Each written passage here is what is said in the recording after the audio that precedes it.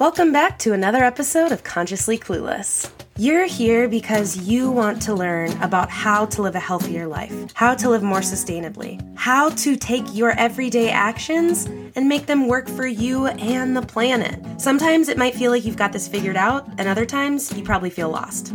That's why I'm here.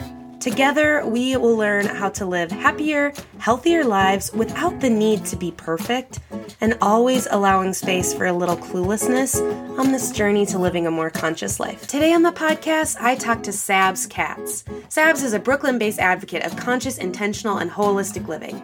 She is also the co-founder of Intersectional Environmentalism. She has long inspired me, and I know she will do the same for you. This podcast is supported by Who Gives a Crap. Who Gives a Crap is an eco-friendly toilet paper company that donates 50% of its profits to help ensure everyone has access to clean water and a toilet within our lifetime. Who Gives a Crap has donated almost $8 million to nonprofit organizations who help provide clean water and toilets all over the world. Who Gives a Crap is delivered straight to your door with carbon neutral delivery. I love that it comes that way. I don't have to think about it. It's an automatic subscription, and I want you to try it. You can check out Who Gives a Crap and get $10 off your first order over $54 with the code CARLY10. That's CARLY 10, or check out the link in the show notes. The podcast is called Consciously Clueless, and that came from this place of me being like, man, sometimes you feel like you totally have this whole life thing figured out, and then other times you have no freaking clue what's going on and everything in between, and that's all valid. Where are you feeling right now in this moment on a scale of clueless to consciousness, whatever that means to you? I would say I am almost too conscious. Uh-oh. I think one thing that has been taking up a lot of space in my mind right now is just like the news and thinking about anti-Semitism as, a Jewish person. And so I think that is kind of the overload of information has led to the too conscious of things. It would maybe be better if I distance myself a little bit from the news cycle and the comment sections that are just like so terrifying. Yes. But yeah, so I think if anything, I'm working on setting better boundaries with consuming media, social media, culture, all that kind of stuff. Yeah, good for you. That makes a lot of sense. So when you go on your website, it says environmentalist, vegan, and Jewess. And I'm curious if, since you just, mentioned all of the terrifying anti-Semitism going on, specifically in our country, but in the world, I'm curious if that was always something you had on there, or if that is something you intentionally added later, if you wanted to chat about that. Yeah, thank you for asking. I actually didn't always have it. And frankly, I didn't even really start talking about my Jewish culture until probably a couple years ago. So I've content creation for the last, I want to say 6+ years. And it never really felt like something that I needed to speak about. I think historically, I've also had to unpack my own internalized anti-Semitism and, just get comfortable with talking about it, because I feel like oftentimes in the past have just been in this place of, oh, well, there are so many other people who are facing, oppression. Why, I don't even need to speak up about my own, because it doesn't feel maybe timely, or maybe as important, or as dangerous. But I grew up in a very Jewish community, not super religious by any means, but I was so consistently surrounded by Jewish people that I just assumed people knew and assumed that people had somewhat of a level of understanding. And even, anti-Semitism is so insidious, and that even a lot of Jewish people don't even necessarily know what it looks like. It, has had the last 3,000 years to evolve and find new ways to scapegoat us as like these evil conspirators who are trying to take over the world. And, when Marjorie Taylor Greene and Donald Trump and Ye are all talking about, these ridiculous conspiracy theories and people kind of just look the other way, or they don't even realize that it's anti-Semitic. I think that's the real problem is people don't even know what to look for. So I hope that by talking about it and by standing, as a proud Jewess, that hopefully people will be able to see the reality and not be, whatever people are saying about us. I appreciate that and your willingness to put that forward, especially at a time that I'm sure is really scary to do so. And I think it's pretty beautiful too to marry that piece, just one piece of your identity with all these other things, right? Like when you see that kind of like list of things that you want to share from your website, and it's like environmentalist, vegan, Jewess, and it's just this like nice normalizing of all these things being like, this is one person. Yeah. I think, and frankly, a lot of my reasoning, a lot of the root of why I have been in a lot of social justice spaces is because I remember hearing my grandparents' Holocaust stories and thinking that, if I was alive at the time and I were not Jewish or any other group that was targeted by the Nazis, there were many, I would want to be the type of person who didn't just stand by and accept that things were going on. I would want to use my voice, even if that meant annoying people or that meant, rubbing people the wrong way, because at the end of the day, people's lives are at stake. And that has really kind of been a lot of my motivation for getting into this work. In this work, do you mean environmentalism in kind of general, or just activism?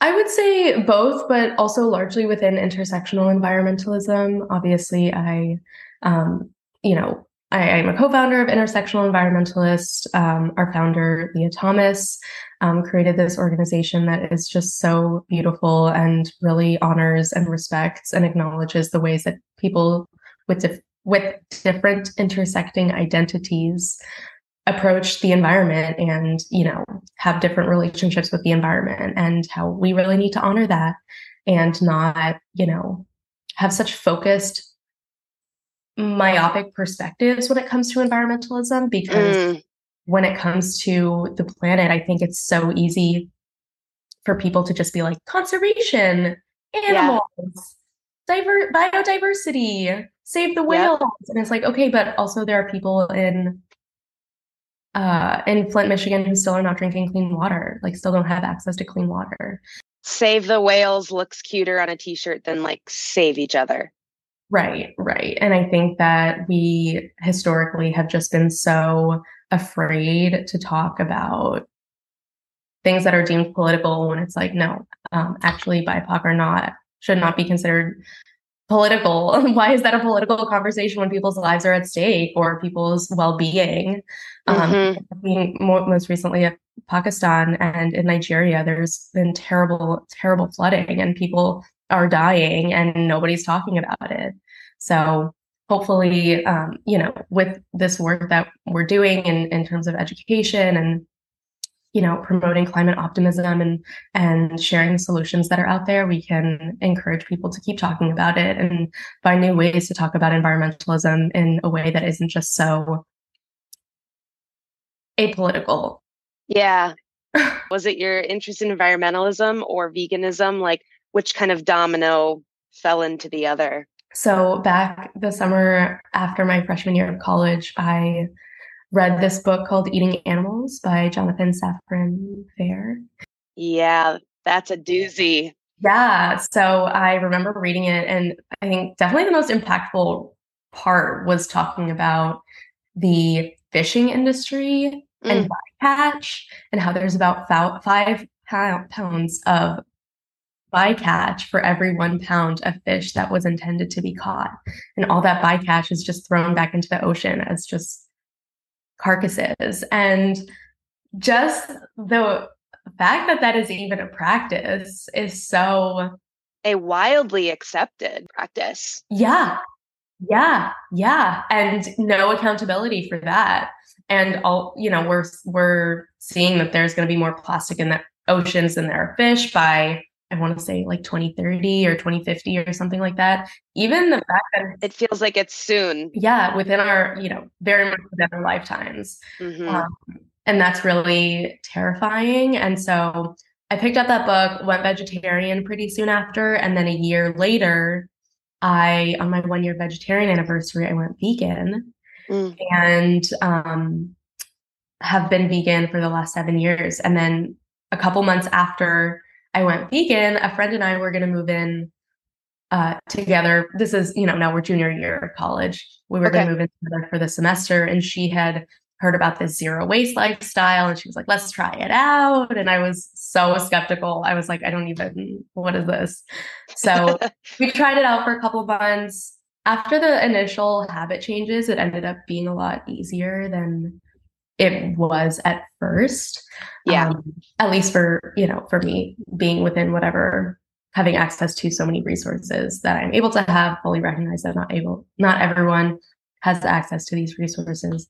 But I ended up really appreciating the lifestyle and how it encouraged us to slow down and think really consciously and intentionally about what we wanted to support and how we wanted to spend our time, all that kind of stuff. So that it all kind of accumulated around the same summer. So I would say it was the veganism first and then the environmentalism. But I always, growing up, I always kind of had an affinity towards sustainability. I remember when I grew up in Houston, and I remember when the city rolled out the recycling program, and I was recycling all my family's pieces of paper. I was like, none of this is going to go to the trash. And that was always, something that I was excited about. But, only really in college is when I really tried to adopt habits and really take it on in a more intentional and thoughtful way. And was it at that time that you realized that you wanted to make this, a career? I knew that it was my passion work, and in an ideal world, I would end up working at a place that really aligned with these passions. I actually majored in advertising in college. Oh, wow. Seems really interesting. And frankly, when I was in college, I knew that I never really wanted to go into any sort of ad agency because it seemed really competitive and cutthroat and dog eat dog type of environment, which is really not my vibe. I knew that if anything, wanted to go into like an in-house marketing team or work at a nonprofit, that kind of thing. But advertising seems like the vein of capitalism, which in many ways it is, but also when you really break it down, you're just trying to reach an audience with your message. And whether that message is selling BMWs and Barbies, that's one thing. But if you want to promote the message of sustainability and environmentalism and reducing meat consumption, that's also like an opportunity to do that as well. Oh, absolutely. There are so many times when producing content, I'm thinking of it as like, is this marketable? I mean, is this piece of content marketable, for better or for worse, I guess? But it is the idea of like, you're trying to sell this idea and have people listen to that. So I think it's directly related. For sure. And it's really, if anything, it's just a medium, right? And so it's a medium that can be exploited for bad, but it can also be a medium that's exploited for good. And we're seeing that with social media nowadays. Obviously, there's a ton of not great stuff on social media, but there's also a lot of beautiful community that you can build and a lot of inspiration that you can share and, motivation, empowerment, encouragement. And I don't know where I would be were it not for social media. So, as terrible as it can be, it also has a silver lining, I'd like to think. Yeah, I agree. I totally agree. Of course, we're both content creators and we're like, it's not all bad. For sure. But I really do believe that, like that there's a lot of power. And I think we've seen that over the last few years as that has evolved, the power of people and what can happen through an online movement. I think a lot of people tend to really knock online digital activism in a way. And not to say that that is the only form of activism one should take or one can take, but when we say something like that, it also excludes people who have disabilities who might not be able to go to protests or might not be able to do all of the phone banking and all the other whatever traditional forms of activism one might have. So that's where intersectionality really comes into play and recognizes that like we all have an opportunity to use our voices, and as long as we're using our voice, then we should continue doing so, no matter what we pass through. Right. And I was thinking too, as you were saying, marketing with some of the movements is sometimes I'm like, we need a marketing shift. Like we need a marketing shift in how we're talking about some of these things. And I don't know, I know that you have a similar approach in terms of like climate optimism and the way you approach these conversations, but I don't know how many Facebook groups I've had to leave now for being like attacked. I guess that's the flip side of the coin, right? Is just sometimes I'm like, but guys, we're not marketing this well. I hear you, but we're not marketing this like concept well. People are shutting down. Mm-hmm. Yeah. Yeah. And psychologically speaking, it makes a lot of sense because when you're faced with this huge concept that how can one single person take that on? It's no wonder that so many people nowadays are facing eco-anxiety. And I think I read statistics somewhere that said like a third or half of all Gen Z people are feeling anxious about the future of the planet among other generations as well. I'm a millennial. Well, I'm a zillennial, but now I feel like there's just a lot of that doom and gloom, and it really sometimes can motivate people, but for the most part, I think people just kind of turn away because it is such a large concept. It's so hard to even figure out what the first step is to take. So at least with IE, our nonprofit organization, we're really trying to flag that we have all the solutions out there when it comes to saving the planet. Literally, we have all of the solutions. We know exactly what we need to do. And we can do it tomorrow if we really wanted to. But governments and corporations and capitalism, white supremacy, colonialism, imperialism, all of the various forms of oppression, which are rooted in I am entitled to XYZ, whether that is resources, money, the planet, all of that stuff. And rather than working within a collective mindset and recognizing that the planet is the one thing we all have in common, there are people who are hoarding wealth, people who are hoarding power, and at the expense of human lives and non-human lives as well. So there definitely needs to be a shift. And, I'm going to keep talking about IE because well, that was kind of what I wanted to know about more. So please tell us about intersectional environmentalism more, the nonprofit. Like, how did that come to be, and what does that look like? Yeah, so our founder Leah Thomas, back in June of 2020, created this Instagram post that ended up going viral. Yeah, it said environmentalists for Black Lives Matter, and it defined intersectional environmentalism. It had an intersectional environmentalist pledge. And intersectional environmentalism wasn't necessarily a term that had been used as widely as it is nowadays. Inspired by the work of Kimberly Crenshaw, who coined intersectional theory, who she herself was inspired by the Combahee River Collective. It is a framework that really encourages us to look at how our identities impact the way that we view the world and the way that the world views us. So with intersectional environmentalist, we wanted to create a platform that honors all of those different legacies. And I think there were a lot of people talking about how, oh, well, social justice doesn't hit my lane. I don't really have anything to say about this. But social justice is so interconnected with any single thing that you're passionate about, whether it's fashion, whether it's education, whether it's veganism, whether it's, any number of things. So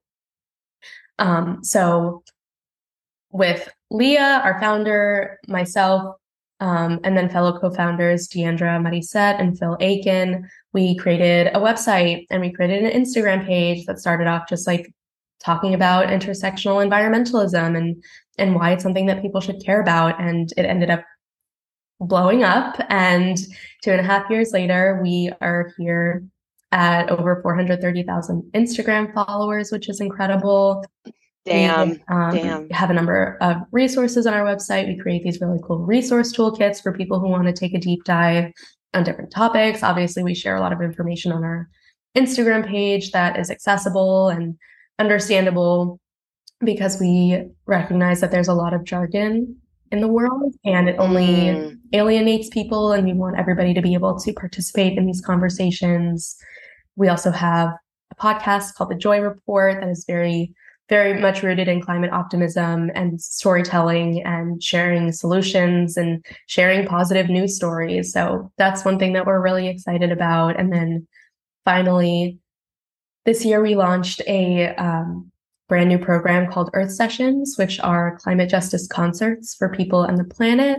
And we're really aiming to bring people together. There's so much beauty in gathering and community building and just finding out who your neighbors are. We found that a lot of the feedback we were hearing or, questions that we were getting is like, how do I get involved? Where do I start? Right. Where do I start? Exactly. So with Earth Sessions, we hope to create these joyful, enjoyable spaces where you can connect with other environmentalists while also, learning. We have an educational portion of each show. So usually that'll be an educational panel featuring a leader of a local organization. Sometimes we do book giveaways. At our most recent concert, we gave away over 200 books to attendees about environmental justice and really just, making learning and, taking action exciting and encouraging people to connect again with those neighbors. And maybe even after Earth Sessions is out of the city where we host the show, people will get together with one another and volunteer at a local garden or get involved with the organization that we featured as part of the show. And so I think with all of these different opportunities through digital spaces, through, audio, through our podcast, through Earth Sessions, we're really trying to meet people where they're at. And, we need as many voices as possible if we want a chance at a habitable future. I love all the different lanes that you are working to intrigue people, really, like to have, it's marketing, back to it, to interest different people. I'm wondering if this is something you see growing into an organization that would have like chapters or something. Because I'm thinking, as you're describing this, I'm like, oh man, I wish I could like run something like that in my small town in Minnesota. Like a chapter of that or something. Something that we've definitely spoken about in the past. I think we just don't have a large enough team to really manage something like that right now. But a lot of people have mentioned interest, and we've even heard of people who are encouraging their colleges to change their curriculums. And, people are using our resources in their school courses, all that kind of stuff. So that is always really exciting to hear. I think it's, again, something that we have considered, but right now, because we're such a small team and we're only, 2.5 years in, we still have a whole future ahead of us. It's definitely not off the table, but to be determined. Yeah, I think that would be really great in terms of local organizing. Yeah, we also know, and where possible, try to support and amplify the grassroots organizations and local groups that are already doing all the work. I think one of the questions we had with creating our own chapters is we don't want to necessarily step on those local organizations who are already doing really great work. So if any, at least for the time being, until we make a decision if that's something that we want to do, we can always encourage people to get involved in those local organizations.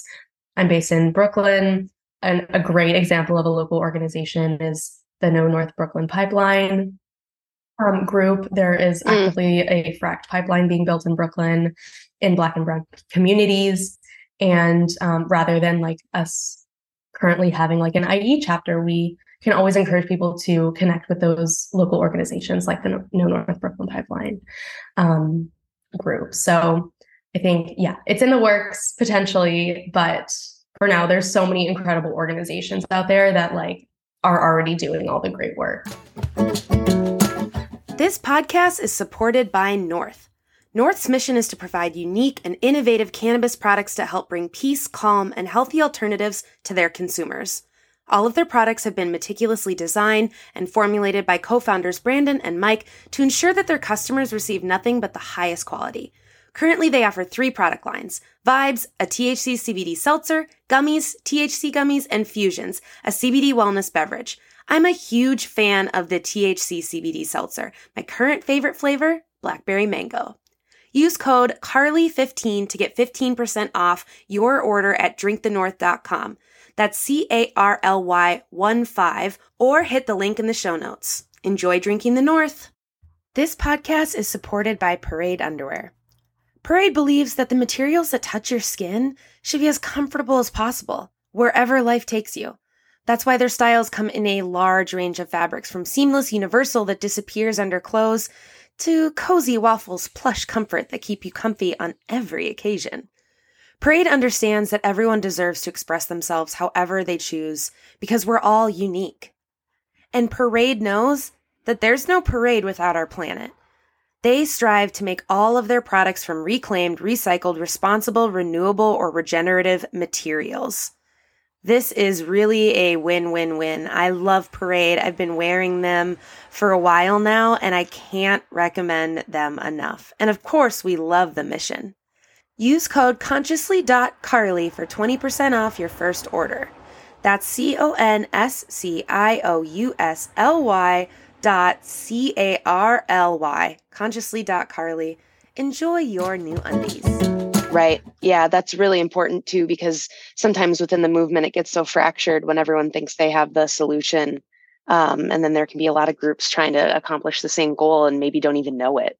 Yeah, I think building coalition is something that we have really wanted to do since the very beginning. And we are definitely, as we continue on, just connecting with more organizations in so many different realms, whether that is within climate storytelling or artivism, mining art and activism, whether that's local grassroots organizing, whether that is, local gardens and urban farms and all that kind of stuff. It's really nice to be able to amplify one another, because at the end of the day, we're all working towards the same goal, and we shouldn't be so disjointed as many, right.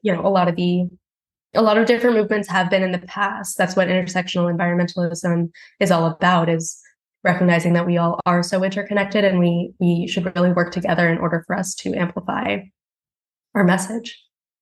Yeah, absolutely. So you and I have both kind of said this phrase of where to start, that it's something that we obviously both hear frequently or see frequently, where it's like, okay, you've got someone maybe that comes to one of these earth sessions. They're like, my mind is completely blown apart. I get it. I want to be involved. If someone says to you, where do I start? Maybe that's an individual level, maybe that's a more community, political level, whatever it is. Where do you kind of tell people? What do you advise if someone actually does ask you, like, oh shit, now what? Yeah, we really always want to encourage people to use their skills and the things that they're passionate about and combine those two.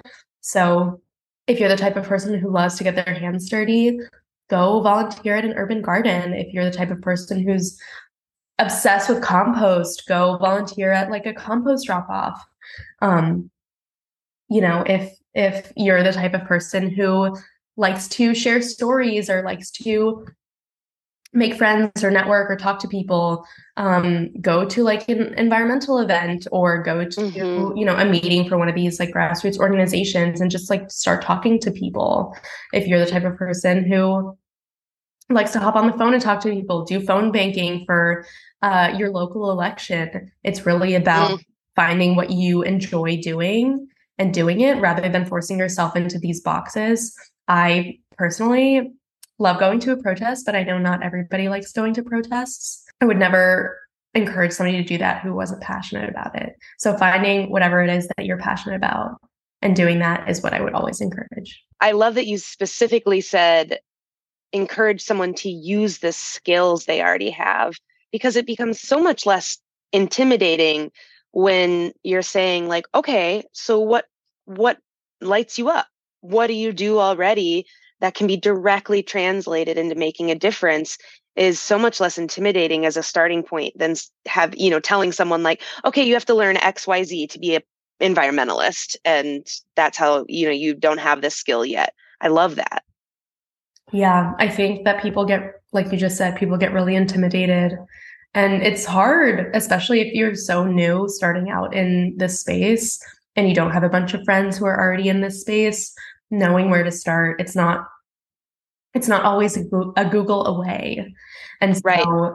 Sometimes it is, and finding, the Facebook groups or finding the local environmental justice issues in your neighborhood or in your area is a Google away. So if you are listening to this and you don't know where to start, then just search like local environmental justice issues in your neighborhood. We, as individuals, have so much more power when it comes to local issues.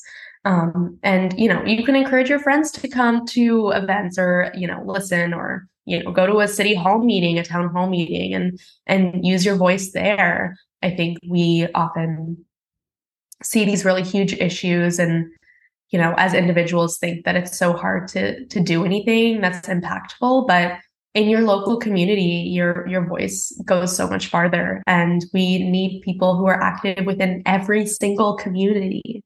And if we had one person within every family or one person within every friend group who was taking action, imagine the impact that we could have on all those individuals in our lives. Right. I think we often knock individual action for many reasons, but we also forget the ripple effect that we tend to have, even, in doing our own thing, not necessarily forcing others to do it. When people see that you're doing it and you're doing it happily and successfully and passionately, and other people see that and say, oh, there's one thing that I can do for the planet or one thing that I can do for animals that, can make an impact.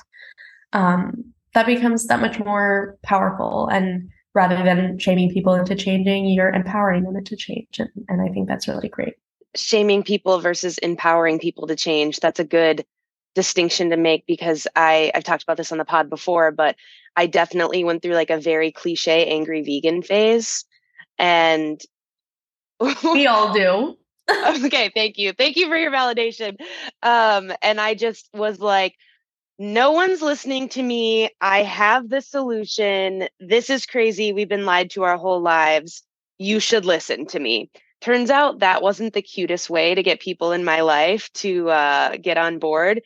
And as I evolved through that and backed down a little bit and kind of really took some self-assessment with that approach, I had more people reaching out to me on their own to talk about going vegan, or people in my family who, like, there are some people who eat more vegan now because of that, but it didn't happen until I like shut up a little bit, with the shaming that I didn't even totally understand that I was doing, because I thought I was like saving the world.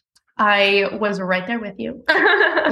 You were not alone. But Thank also you. Very quickly learned that shaming people is never going to do anything. And in fact, it's probably going to do the opposite. And so, you can keep fighting and keep trying and keep doing that. But it fundamentally goes against,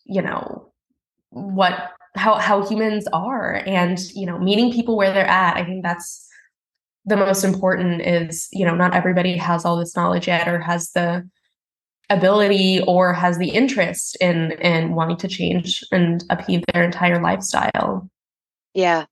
And I think that is one thing that since the very beginning of Sustainable Sabs, I've been really trying to remember and root myself in, is the ripple effect and empowering and inspiring change versus forcing it, because forcing change, maybe 4, 5, 10 people will change. But when you inspire somebody to make changes on their own and they do that and they're like, whoa, that was like pretty easy. And I feel really good about doing that. And I did that on my own. Then maybe there's another step that they'll take, or maybe they'll talk to a friend about it, or maybe they'll make sure that they're voting in local elections, or, whatever it is that they can do to take action. And that ends up becoming so much more powerful, even though, you think that like forcing it and talking to people about it all the time is going to make change happen.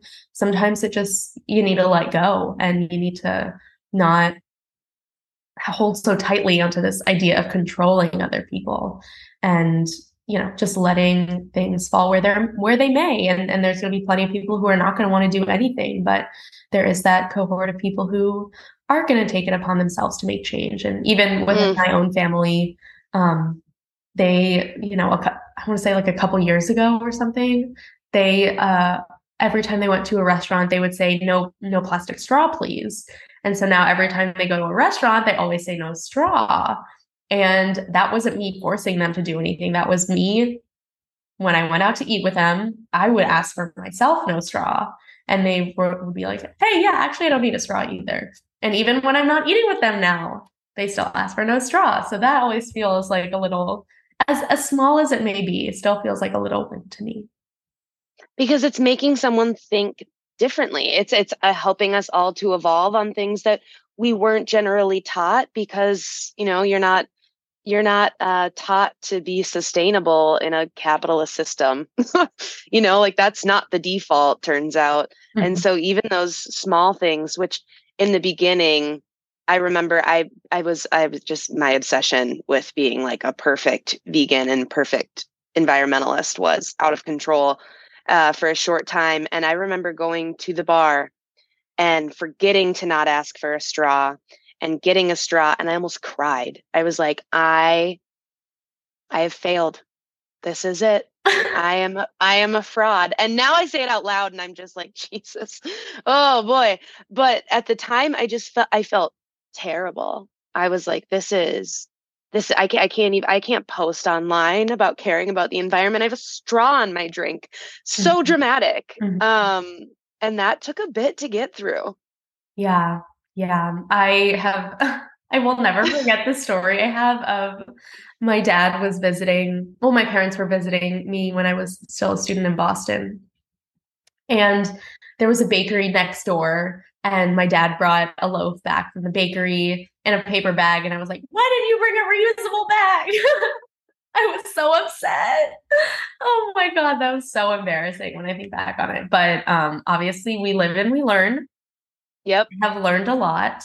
You see the articles about how there were airplanes flying during 2020 that had no passengers, that just like needed to fly for whatever reason. And then I'm like, okay, yeah.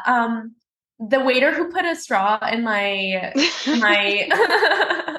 cup accidentally is probably not as bad as I think it actually is.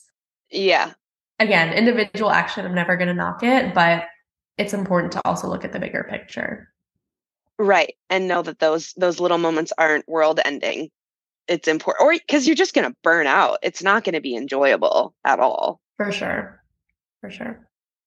So one of the things you post about a lot on Instagram, which I adore, is fashion and fashion inspiration. Has that always been something that's important to you, that you've had fun with? Or is that, where did that come from? Because I love your videos about your outfits for the day or sustainable fashion. Like, they're so fun. Thank you. They're so fun. So back in, I'm going to say maybe I was 16, maybe when I was 17. I went to visit my grandparents' house in Paris, and my grandmother has always been a hoarder. And the house that I'm in was the house that my mom grew up in, my aunt and uncle also grew up in, and my grandmother never threw any of their clothes away. So it's this, 2-story house on the outskirts of Paris with just at least 8 or 9 or 10 closets worth of clothing. And my grandma also worked at a lot of fashion stores. in Paris when she was younger. And so, oh my gosh, what a shopping experience to go through that house. Let me tell you, it was always, anytime I visited, I would like bring half a luggage. Yes. Have empty luggage so that I could just like take things back. Obviously, you know, all honoring the clothes that she has, but she had so much. And so like over the years, obviously I'm so grateful that I could have clothing that I didn't have to pay for. But after a while, I and thinking about it a lot more, I really started to recognize that, hey, there's a lot of meaning behind being able to wear all of these clothes that, you know, my grandma has. And some of it is my aunt's, some of it is my mom's, some of it's my grandpa's. But yeah, I think that is kind of where my probably style inspiration came from. And then, yeah, just I think on social media in the last couple of years, ever since Instagram started framing itself as a shopping platform versus just a social media platform. Yeah. I am just so annoyed with all the hauls and all the Shein and all the Zara and all the H&M. I just can't. Yeah, it's really a lot. And I really don't see many content creators who are just like actively re-wearing their clothing and proudly re-wearing their clothing. I definitely do see some, but it's definitely not the mainstream by any means. And so in making more fashion videos and talking more about sustainable fashion, because fashion in and of itself is, I think, one of the first intersectional environmentalist issues that I really resonated with or really started to deep dive into, because when you look at sustainable fashion, it can't just be that it's using organic cotton. Like if the workers who are making it are making 2 cents a piece of clothing. Or if that organic cotton shirt is, you know, $150 a shirt. Exactly. And so, you know, really recognizing that there are so many different issues at play when it comes to the fashion industry and the fashion movement, and knowing that like I can talk about it and discourage people from not even discourage people from shopping at certain places, because I want to recognize that like not everybody is able to buy sustainable fashion all the time, but even just recognizing that we need to shop a lot less. Like we need to shop so much less and we need to shop a lot more secondhand. So hopefully in talking about it more and in showing people that I rewear my clothes all the time. Like I have this one skirt that like everybody and their mother has seen it at this point, and I'm never going to stop wearing it because I love it so much. But like, I remember on my feed, like there were 4 images of me in a row of me like wearing that skirt. And I'm, you know, sometimes I'm like, is this weird? Are people getting bored? But also I'm like, no, we need more people doing this. I'm just a normal human wearing my clothes. I really love it. It has inspired me. I don't do as many videos with, you know, kind of like old outfit of the day, but you've inspired me to do that more, because I similarly was just starting to be like, I'm wearing my favorites like again and again and again here. And it being a content creator at first, that was like, I was like, shit, I just wore this shirt in the reel I did the other day or whatever. Now I'm like, yeah, this is the same shirt. I picked this up off the floor this morning. Like that is just how it goes. I have 3 wedding dresses that I rotate between for every wedding for the last 4 or 5 years now. And I'm like, everyone has seen all of them. And that's just part of it. Yeah.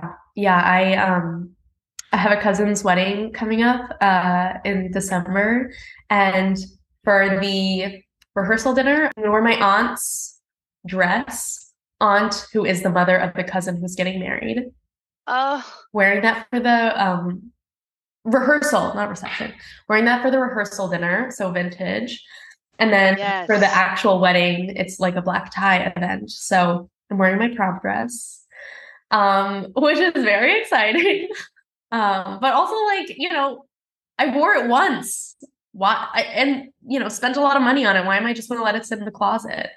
Hell yeah. So that's, you know, amazing. Nobody's seen it in 9 years. So I had a bunch of dresses from homecomings and proms collected for a few years, and I realized that they had just been sitting there. And I'm actually living back in my hometown, and the high school I went to started this program where they, take donated dresses or suits or formal wear, and then kids can rent them out to use them for the night so they don't have to buy anything, which I love. So I was like, oh yes, take my dresses. Here you go. Now I feel like they're going somewhere. And I'm like, why didn't I keep one though? I'm like usually I get rid of shit and I'm like, feel so much better. This is one of the only times I've kicked myself a little bit. Like, why did I get rid of my senior dress though? That would have been great in like the Halloween bucket or the formal wear or something. Maybe I'll sneak in and get it back. Yes. Oh, has nobody like taken it for forever? Because I feel like if somebody. No, it's just hanging there still. I saw it when I was teaching yoga at the school last year. I was like, oh, that's my prom dress. I kind of want it back, but that feels superficial. I mean, maybe if you made a donation to the organization who's doing that and then you took it back, that probably would be okay. And also knowing that there are so many people who have been able to wear it during the time that you're not like actively wearing the dress. Yes. Too. Yes. Maybe hearing you makes me want it even more. So I'm gonna have to contemplate that. I'm excited. I'm hoping you'll do videos or there'll be content. I'm excited to see the prom dress. I definitely will. And actually it's a real bummer because on prom night, there was a flash flood. And so I didn't actually get to take any photos. And I remember going to prom, the streets were flooding. So I had to like drive to the local Home Depot to get picked up at my prom date. And I went to my prom in rain boots. Obviously I had heels to change into, but these purple lilac rain boots. Oh, wow. So this is like a real redemption story for this dress. It is. I'm very excited for it. So excited to see it. I love that. Yeah. I really love that. So given all of the amazing work that you do and the content you create, the things you're involved in, it's all truly amazing and inspiring. And I'm really glad to have people like you to kind of like inspire the rest of us trying to do the same. But I'm curious, how do you take care of yourself with all of that? A beautiful question. Yeah, and I just want to frame it too that this is not coming from someone who's like, I've got it figured out. Like, I definitely don't have this perfected, but I'm curious. Yeah, I have been getting a lot better at setting boundaries. I think I overextend myself too much, and that has been a forever issue of mine. And just not even like vocally necessarily, but making sure that I am building in more Sabs days into my calendar, because I will just overbook myself and I will have, I'll see 4 different friends on a weekend when it's like, wait, I wanted to have a day to myself. So yes, establishing those boundaries, setting some Sabs days aside, remembering to slow down, because I think that we often operate with urgency. And at times that we don't really need to be operating with such urgency. And, going to the farmer's market, moving my body, eating the rainbow, staying hydrated, getting sleep, and spending time with my friends and, calling my loved ones, eating good food. That's how I take care of myself. Really beautiful. Did you have anything else to share with listeners that I didn't give you space to do so? I wanted to ask how you've been taking care of yourself. Ooh, get turned on the interviewer. It's funny. I genuinely do relate to what you're saying about overextending yourself and learning to set boundaries, because that is something I have also historically always really maxed myself out. And it's been like, I'm a conscious living coach, but I'm running around like a crazy person. And that has been something the phrase practice what I preach has been in my mind a lot lately. So I actually just backed off of 1, potentially 2 volunteer groups I'm a part of that I love. And it was really hard. They're doing good work in the community, but I'm also a part of like 3 others. So I just was like, where can I cut some here? I've been trying to be more intentional about actually putting in my calendar, like time for me, like seeing that on my calendar, and then nobody can book a Calendly appointment around it, or no one can do this. And I'm like, oh, guess I have a date with me. Can't cancel that. So like, I need visual cues to remind myself to chill the hell out, really. So drawing better boundaries and giving myself more allotted time. I live and die by my Gmail calendar. I hate to admit it, but if it's already in there, then I'm much more likely to live by it. I'm also, love the Cal invites. Yes, so nice. And definitely the same foundational things. I'm, in Minnesota, so we're transitioning to winter pretty aggressively right now, and the season changes hard. And I think in summer, I'm just like, it's so much easier to be like, everything's great, it's beautiful, I live in this beautiful place in northern Minnesota. And then winter hits and I'm like, oh yeah, I have to be a little bit more intentional with my habits. I do have to make sure I'm drinking enough water. I do have to make sure I'm moving my body really intentionally, because I'm not necessarily just like out with friends more because it's cold. So getting back into some of the foundational habits during this season is going to be important. And I'm kind of in the midst of figuring that out. Thanks for asking. Of course. You did ask if there's anything else I wanted to say, and I did want to just plug IE real quick. Yeah, please. We're at Intersectional Environmentalist on Instagram. Check out Earth Sessions at earthsessions.ie on Instagram. Check out the Joy Report. Earth Sessions have its own Instagram. Okay, I'll have to check that out. That too, yes. Okay. We have the Joy Report on Spotify and Apple, or just check out our website, intersectionalenvironmentalist.com. And then for me personally, I'm at Sustainable Sabs on Instagram, Sustainable Sabs on YouTube, and sustainablesabs.com. Perfect. I know people will want to connect with you. I really enjoyed chatting. I hope we can continue to connect in the future and maybe collaborate in fun ways. I love finding other content creators that I vibe with. So I appreciate you. Yeah. Thank you so much for having me. It's been so nice chatting, and I'm glad that you're finding new ways to take care of yourself. Thanks for listening to another episode of Consciously Clueless. If you're enjoying this podcast, please subscribe, share with your friends, put it on social media. Don't forget to tag me. If you're on Apple Podcasts or Good Pods, leave a review. Reviews and shares help more people to see the podcast and join in on the fun. If you want to make sure to stay up to date on future episodes, follow me at Consciously Carly on Instagram, Facebook, YouTube, or Pinterest, and head to consciouslycarly.com to sign up for the newsletter. Ready for more conscious living content? Check out patreon.com/consciouslycarly and join the exclusive community over there. And finally, if you're ready to take better care of yourself and the world, let's work together. Click the link in the show notes to head to the website, find out more, and schedule a free discovery call with me. Chat soon.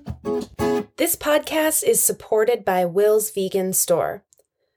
Will's Vegan Store has been a vegan company at the front of vegan clothing and sustainable fashion since they launched in 2013 by their founder, Will Green. They produce the most beautiful, vegan, sustainably made shoes, clothing, and accessories. I have been obsessed with this brand for years now. They were one of the first vegan brands that I really made the switch to. It can be hard to thrift shoes, but I love knowing that if I'm going to purchase a pair of shoes from Will's Vegan Store, they are going to be ethically made, their workers are protected, they don't use plastic packaging, they're delivered in an environmentally friendly way. It's truly the most amazing company to support. So if you're ready to try them yourself, hit the link in the show notes so they know that I sent you.